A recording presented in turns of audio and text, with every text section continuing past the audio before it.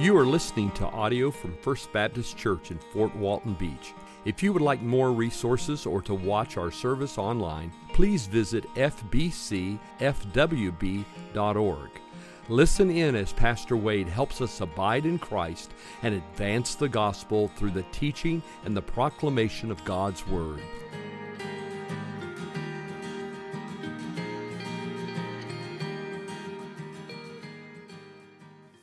If not every Sunday growing up, probably every other Sunday, we would sing the hymn, Just As I Am. Great invitation song. We sang it all the time, and we'd sing a lot of the verses of that song. And there's a line in one of the verses of that song that speaks to our human condition, just as I am, what we bring to the table. And it says, just as I am, though tossed about, listen, with many a conflict, many a doubt, fighting and fears, within, without, O Lamb of God, I come. Fighting and fears, within, without. That is a reality that we deal with in our day-to-day lives. Conflicts, fears, anxieties, troubles, trials, we all deal with those things in some way, shape, or form. And I want you to see this morning that Daniel is ministered to by the Lord to prepare him for the conflicts that were coming. And by looking at how Daniel was prepared, you and I can be prepared for the fightings and fears within, without that we all face. So turn with me to Daniel chapter 10. Daniel chapter 10, we're continuing our study, line by line, verse by verse, this wonderful Old Testament book. Daniel chapter 10, we'll begin reading in verse 1. I want to ask you this morning, if you're physically able to, please stand with me in honor of the reading of God's Word. It has been a frustrating summer. Lights out for a few weeks, and we get those fixed, and the AC goes out. Maybe the Lord's trying to toughen us up. I don't know what the deal is, just trying to give us some resolve, but again, it's something that can't be helped. We're get it fixed as soon as we can. We're abbreviating the service a little bit to try to, make sure that we keep the main thing, but we don't keep you in here too long in the heat. But just pay attention to your neighbor. If they look like they're struggling, just fan them a little bit. Just, use your bulletin, just give them a little fan, and just love your neighbor this morning. Sound good? You're like, that's not funny. Wait, I'm hot. Okay, all right. Daniel chapter 10. The Bible says, in the 3rd year of Cyrus, king of Persia, a word was revealed to Daniel, who was named Belteshazzar, and the word was true, and it was a great, what's that word? Conflict. And he understood the word, and he had understanding of the vision. In those days, I, Daniel, based upon the conflict that he saw, I, Daniel, was mourning for 3 weeks. Let's pray together this morning. Father, we come to you in Jesus' name, and we thank you, Lord, for this day that you've given us. We thank you, Lord, for this opportunity to gather together. Lord, help us to fix our eyes upon you, Jesus, in these moments. Speak to us through your word. Lord, capture our hearts as we celebrate communion today, that we might survey the wondrous cross, that we might rejoice anew and afresh that Jesus paid it all.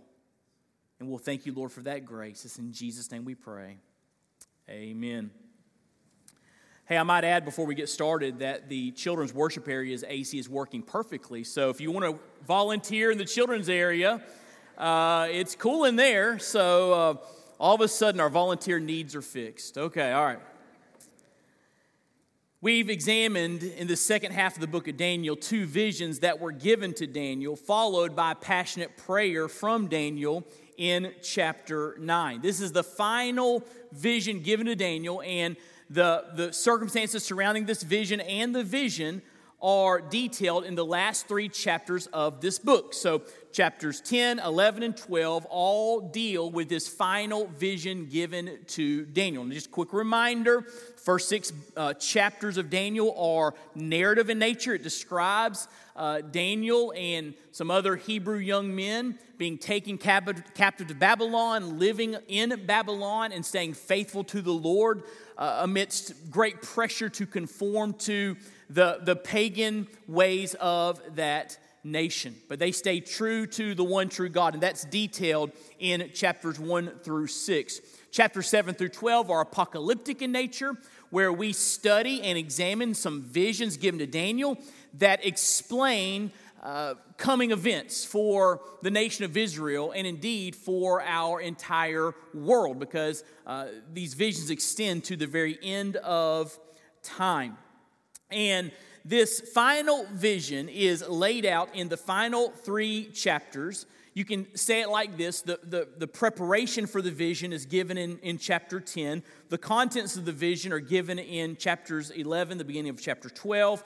And final instructions to Daniel based upon that vision are given at the end of chapter 12. So here in chapter 10, Daniel is prepared to receive the vision, and we see the context in which the vision is given. And there's some takeaway for us as we study this passage. There's some application for us. And I want to point you to the application immediately, because when Daniel begins to see the realities of this vision that is given to him, he begins to sorrow. And it says there that he was mourning for 3 weeks. I mean, this really affected him. This vision really, really affected him as he dealt with fightings and fears within, without.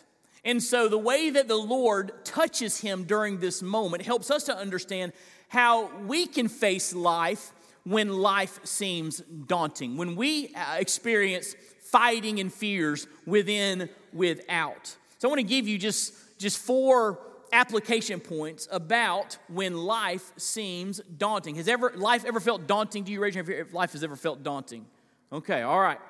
Number 1, when this life seems daunting, understand the realities of conflict. Understand the realities of conflict. It says there in verse 1, the 30 year of Cyrus, king of Persia, a word was revealed to Daniel, who was also named by the Babylonians Belteshazzar.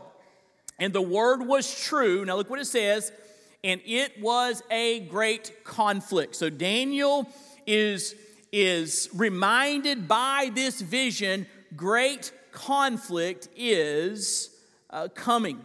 He's reminded of 2 realities about the conflict. First of all, he's reminded of constant earthly conflict. Constant earthly conflict.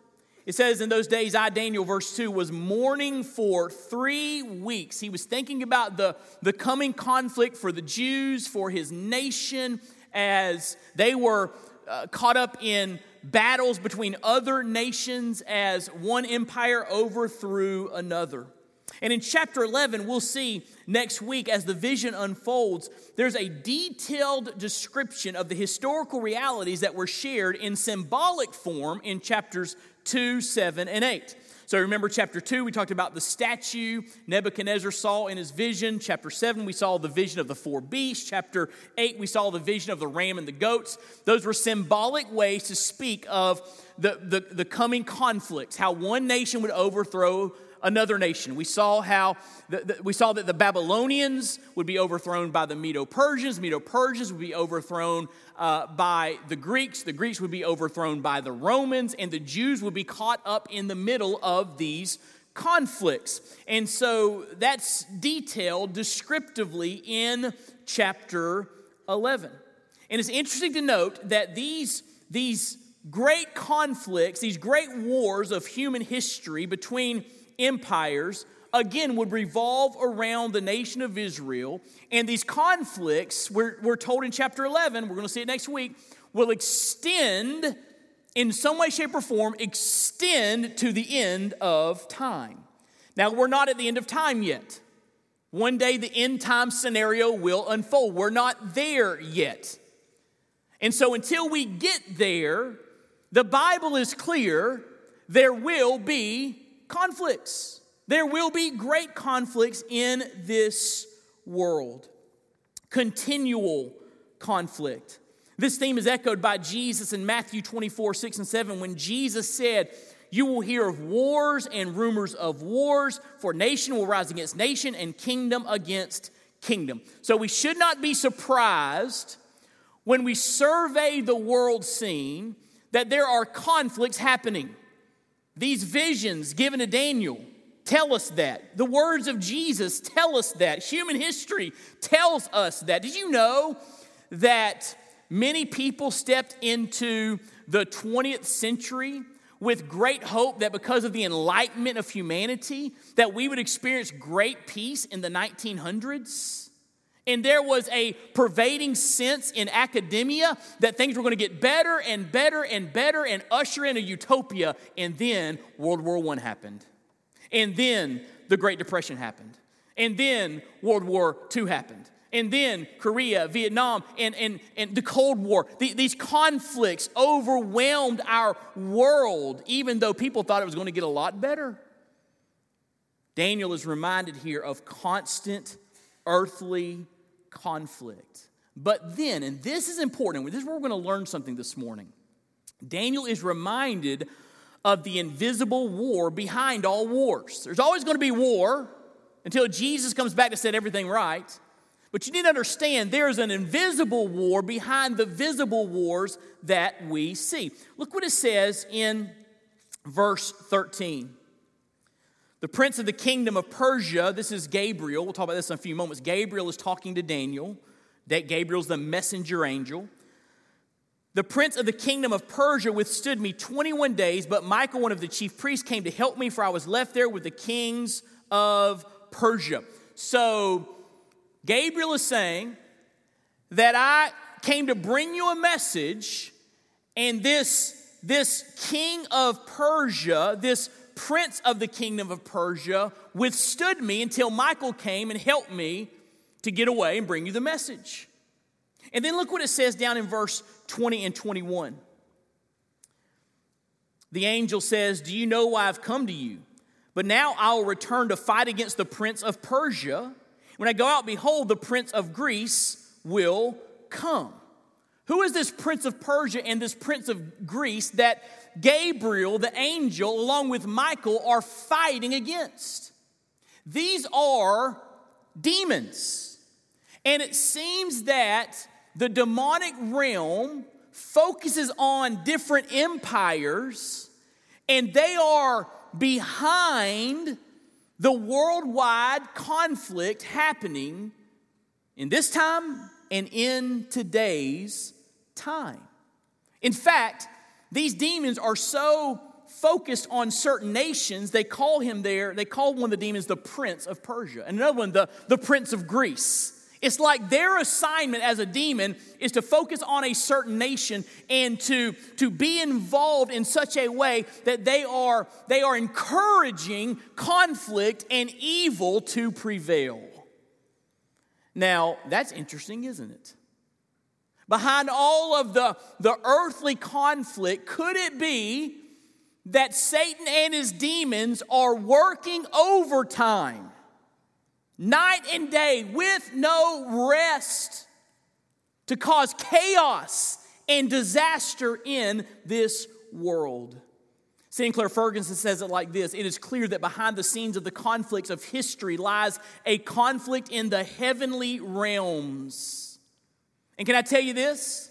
What is true on the national level as nations fight nations, empires fight empires, is true at all levels of conflict. Political conflict, personal conflict, marital conflict, family conflict, church conflict. I believe that the demonic realm is fanning the flames of human conflict at every level. And you say, "Pastor Wade, that sounds a little weird.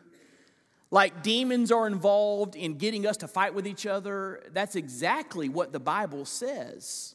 For example, over in Ephesians chapter 6, verse 12, the Bible says, we do not wrestle against flesh and blood, but against the rulers, authorities, against the cosmic powers over this present darkness, against the spiritual forces of evil in the heavenly places. We think we're fighting each other. The Bible says the one behind all of the conflict is Satan and his evil servants. Interesting, isn't it? In fact, over in Ephesians 4, 26 and 27, this is a great passage for marriage. The Bible says, do not let the sun go down on your anger.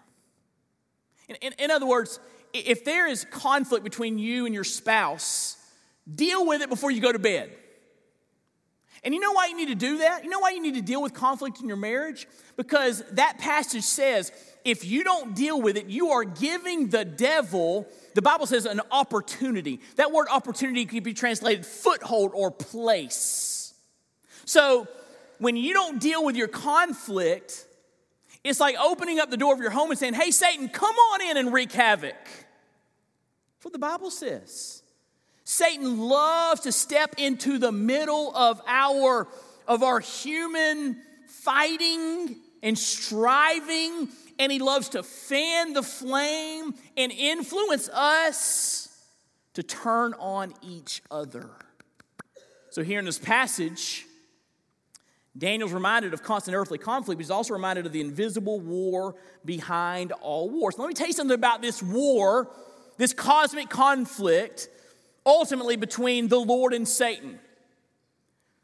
The outcome, listen, this is important, the outcome is never in question.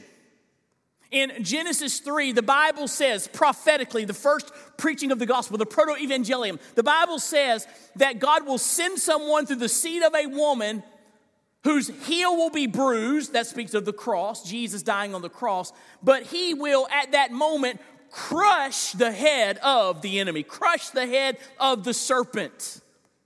The battle has been won by Christ, but until Christ comes back to set everything right, Satan is raging. He's throwing a fit. So the battle or the war, the outcome is never in question. God wins. But until that day when God sets everything right, the battles are real. Can I get an amen? The battles are real. And that's what Daniel's reminded of. Great earthly conflict, driven by the invisible war, driven by the demonic realm. Which leads to number 2. When times are daunting, understand the realities of conflict. Number 2, fear God, not man. Fear God, not man. Look what happens back in Daniel chapter 10, verse 2. In those days, I, Daniel, was mourning for 3 weeks. I ate no delicacies, no meat or wine entered my mouth, nor did I anoint myself at all for the full 3 weeks.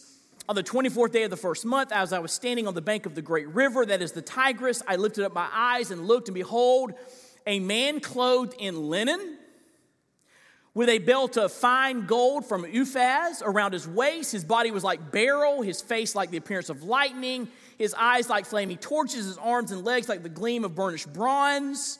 The sound of his words like the sound of a multitude. And I, Daniel, alone saw the vision, for the men who were with me did not see the vision. But a great trembling fell upon them, and they fled to hide themselves. So I was left alone and saw this great vision, and no strength was left in me. My radiant appearance was fearfully changed. I retained no strength. Then I heard the sound of his words, and as I heard the sound of his words, I fell on my face in deep sleep with my face to the ground. So Daniel gets a vision of the coming conflict. It's scary. It's terrifying. And then Daniel sees this vision of what he calls a man. And he describes this man. Now, I believe this vision of this man is a pre-incarnate appearance of Christ. This is Jesus revealing himself to Daniel.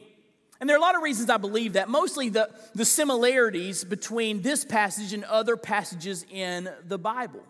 For example, in verse 5, he's clothed in linen with a belt of pure gold. In Revelation 1:13, another vision of Jesus to the Apostle John on the Isle of Patmos is clothed with a long robe with a golden sash around his chest. In verse 6 of Daniel 10, his arms and legs were like the gleam of burnished bronze. Revelation 1:15, the other vision to John, his feet were described as burnished bronze. In verse 6 of Daniel 10, his body was like beryl. Beryl was a mineral consisting of a silicate, beryllium, and aluminum. It was very, very hard, and it occurred in its purest form in colorless hexagonal prisms, and light would refract through it. It was a very beautiful thing to behold.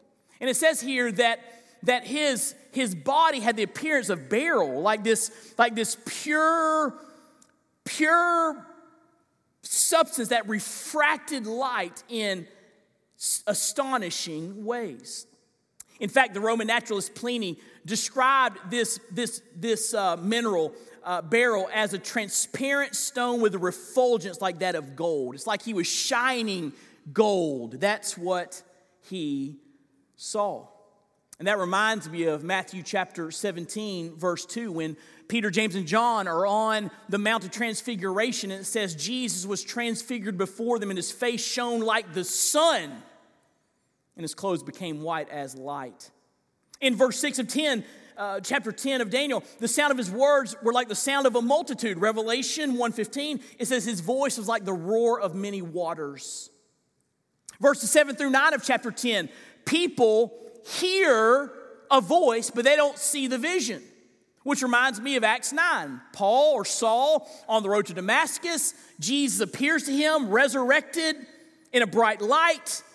Paul sees him, the others do not, but they hear a voice and they are terrified. And then notice the response in verses 8 and 9. It says there, he fell on his face in deep sleep with his face to the ground. Over in Revelation 1:17, John says, when I saw this exalted vision of Christ, I fell at his feet as though dead. Similar response to the vision. So I believe this is a vision of the pre-incarnate Christ. I love what Warren Wiersbe says about it. Listen to what he says. To Abraham the pilgrim, Jesus came as a traveler. But to Jacob the schemer, he came as a wrestler. Before Joshua attacked Jericho, Jesus came as captain of the Lord's armies. And to Isaiah, he revealed himself as the king on the throne. But to the two Jewish exiles, Daniel in Babylon and the apostle John on Patmos, Jesus appeared as the glorified king priest. After seeing the Son of God, both men were given visions of future events that involved the people of God, events that would be difficult to accept and understand. So Jesus appears as if to say to Daniel and as if to say to the apostle John, you're going to see some troubling stuff, great conflicts, things that are daunting. So remember who I am. Remember, Jesus is saying through his appearance, I am the King of all kings. You don't have to fear this world. You don't have to fear the conflict. Fear me. I'm the one true God. Our Christ is awesome and majestic, and he deserves our allegiance and our trust. I believe that we'll see something akin to this in heaven, the exalted, glorified Christ that Daniel and John were privileged to see. But guess what? There's one detail that's not mentioned here in this text that we will see in heaven. In heaven, we will see the glorified, transcendent, exalted Christ, but he will have nail prints in his hands, a spear print on his side, as this great king came to this earth and lived a perfect life and went to the cross to die for you and for me. That's what we're celebrating today in the Lord's Supper. Number 3, when times are daunting, understand the realities of conflict. Fear God, not man. Number 3, fight from your knees very quickly. Fight from your knees. Look in verse 10. Verse 10 of Daniel 10. Behold, a hand touched me and set me trembling on my hands and knees. And he said to me, O Daniel, a man greatly loved, understand the words that I speak to you and stand upright, for now I've been sent to you. When he had spoken this word to me, I stood up trembling. Now, I believe this is Gabriel. The scene shifts. Daniel falls on his face like a dead man before the exalted Christ. Gabriel shows up, lifts him up, and says, I got some things to tell you. He said to me, fear not, Daniel. From the first day that you set your heart to understand and humbled yourself before your God, your words, your prayers have been heard, and I've come because of your words. Gabriel comes with a message, a response to his prayer, just like he does over in chapter 9. He responds. God sends Gabriel because he responds to Gabriel's prayer. And here's what I want you to walk away with. And this is mind-blowing, life-transforming stuff. And I'm going fast, but I want you to hear these two things. First of all, God responds to humble, earnest prayer. God responds to humble, earnest prayer. He says there in that text, you set your heart, verse 12, to understand and humbled yourself before God. Your words have been heard. So when we come to God and pray with humble hearts, seeking hearts, God responds to our prayers. I quoted this last week, but Stephen Miller says, Daniel's fervent prayer, humble spirit, and commitment touched the heart of God. God responds to humble, earnest prayer. And so when we find ourselves in the middle of fightings and fears within, without, when we find ourselves in daunting circumstances, we can be a part of addressing those issues through prayer because God answers prayer. And not only that, and this is going to blow your mind, all right? So you ready? Prayer moves the heavenly realm. Look what it says there in verse 12. He says, from the first day, Daniel, that you set your heart to understand and humbled yourself before God, your words have been heard. And I've come because of your words. He was sent to give a message to Daniel. But look in verse 13. Prince of the kingdom of Persia, well, I believe is a demon, withstood me for how long? How long? 21 days. But Michael, another angel, one of the chief princes, came to help me, for I was left there with the kings of Persia. And then when he helped me to overthrow this demon, he says, I was left there with the kings of Persia. I came to make you understand that what is to happen to your people in the latter days, for the vision is for days yet to come. So here's what I want you to see. And I don't want to build a detailed theology and go beyond what the Bible says, but I do think we can just look at this text and come to this conclusion. Daniel prayed and angels moved. Daniel prayed and the heavenlies responded, right? That's what it says. I mean, it's pretty clear in that text. I don't know what all that entails. I don't understand how the kingdom, or Prince of Persia, Prince of Greece, and Gabriel and Michael and fighting these demons, and why he was delayed 21 days, and how he finally, I don't understand all of that. But I know the clear teaching of Scripture is this. Daniel prayed, and God sent angels into the conflict. God sent angels to respond to Daniel's prayer. Now think about that. Your prayers can move the heavenlies. That gives you an entirely different perspective on prayer, doesn't it? That God sends angels into battle as a response to a humble, fervent prayer. So you say, Pastor Wade, how should we address conflict? Worldwide conflict, interrelational conflict, marriage conflict, family conflict. How should we address that? Prayer.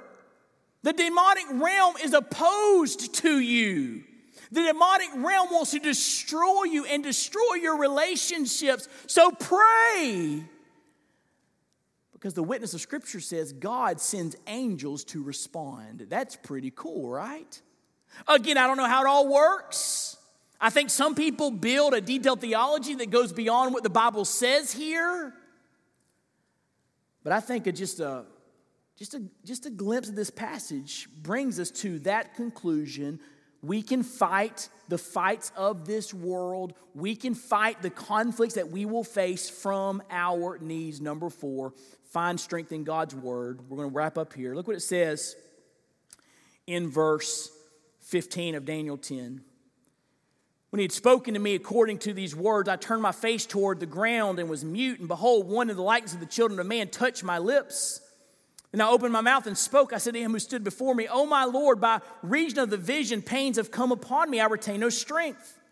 How can my Lord's servant talk with my Lord? For now no strength remains in me and no breath is left in me. I believe he's still talking to Gabriel here. He calls him Lord, but it's not the divine name. It's the word Adonai, which is a general term for Lord or Master. He's recognizing the authority of the one he's talking to. The angel was not Jesus, but he still was awe-inspiring to look at. And it says there, and one having the appearance of a man touched me and strengthened me and said, O man greatly loved, fear not. Verse 19, peace be with you, be strong and of good courage. And he spoke to me, I was strengthened and said, let my Lord speak, for you have strengthened me. Then he said, do you know why I've come to you? But now I'll return to fight against the prince of Persia. When I go out, behold, the prince of Greece will come. But I will tell you what is inscribed in the book of truth. I'm giving you God's message. I'm giving you God's word. There's none who contends by my side against these except Michael, your prince. He's saying to Daniel, I'm giving you God's word. It's in the book of truth. And it will strengthen you through the conflicts. We see here the strength of God's perspective, verse 20. Demons try to prevent Daniel from receiving a revelation of the future. Why? Because, listen, the enemy understood that this word from God would strengthen Daniel and indeed all the people of God that would receive this message. So we see the strength of God's perspective when we have God's word to guide us through conflict. But then we see the strength from God's promises. There in verse 19, he says, O man greatly loved, fear not, peace be with you, be strong and of good courage. In other words, he's saying God's got this. It's terrifying. The Persians overthrowing the Babylonians, and the Greeks overthrowing the Persians, and the Romans overthrowing the Greeks, and Antiochus Epiphanes and the Antichrist. It's terrifying, but God's got this. He's over it all. Be of good courage. The theme of the vision that we're going to study next week is this. It's going to be hard, but God wins and the people of God triumph. This is a promise of Scripture. And so we can find strength in the promises of Scripture. God wins. And guess what? In the midst of the conflict, in the midst of the difficulty, Jesus said, another promise from Scripture, I will never leave you nor forsake you. That gives us strength. So let me say it like this. The sovereign God that is overseeing human history is with you personally. The sovereign God overseeing human history is with you personally if you know Christ. And that should give you strength. So when life seems daunting, fightings within and fears without, understand the realities of conflict, the devil's behind it. Fear God, not man. Fight from your knees and find strength in God's word. That's how Daniel kept on keeping on as he was terrified by the vision and what the vision represented.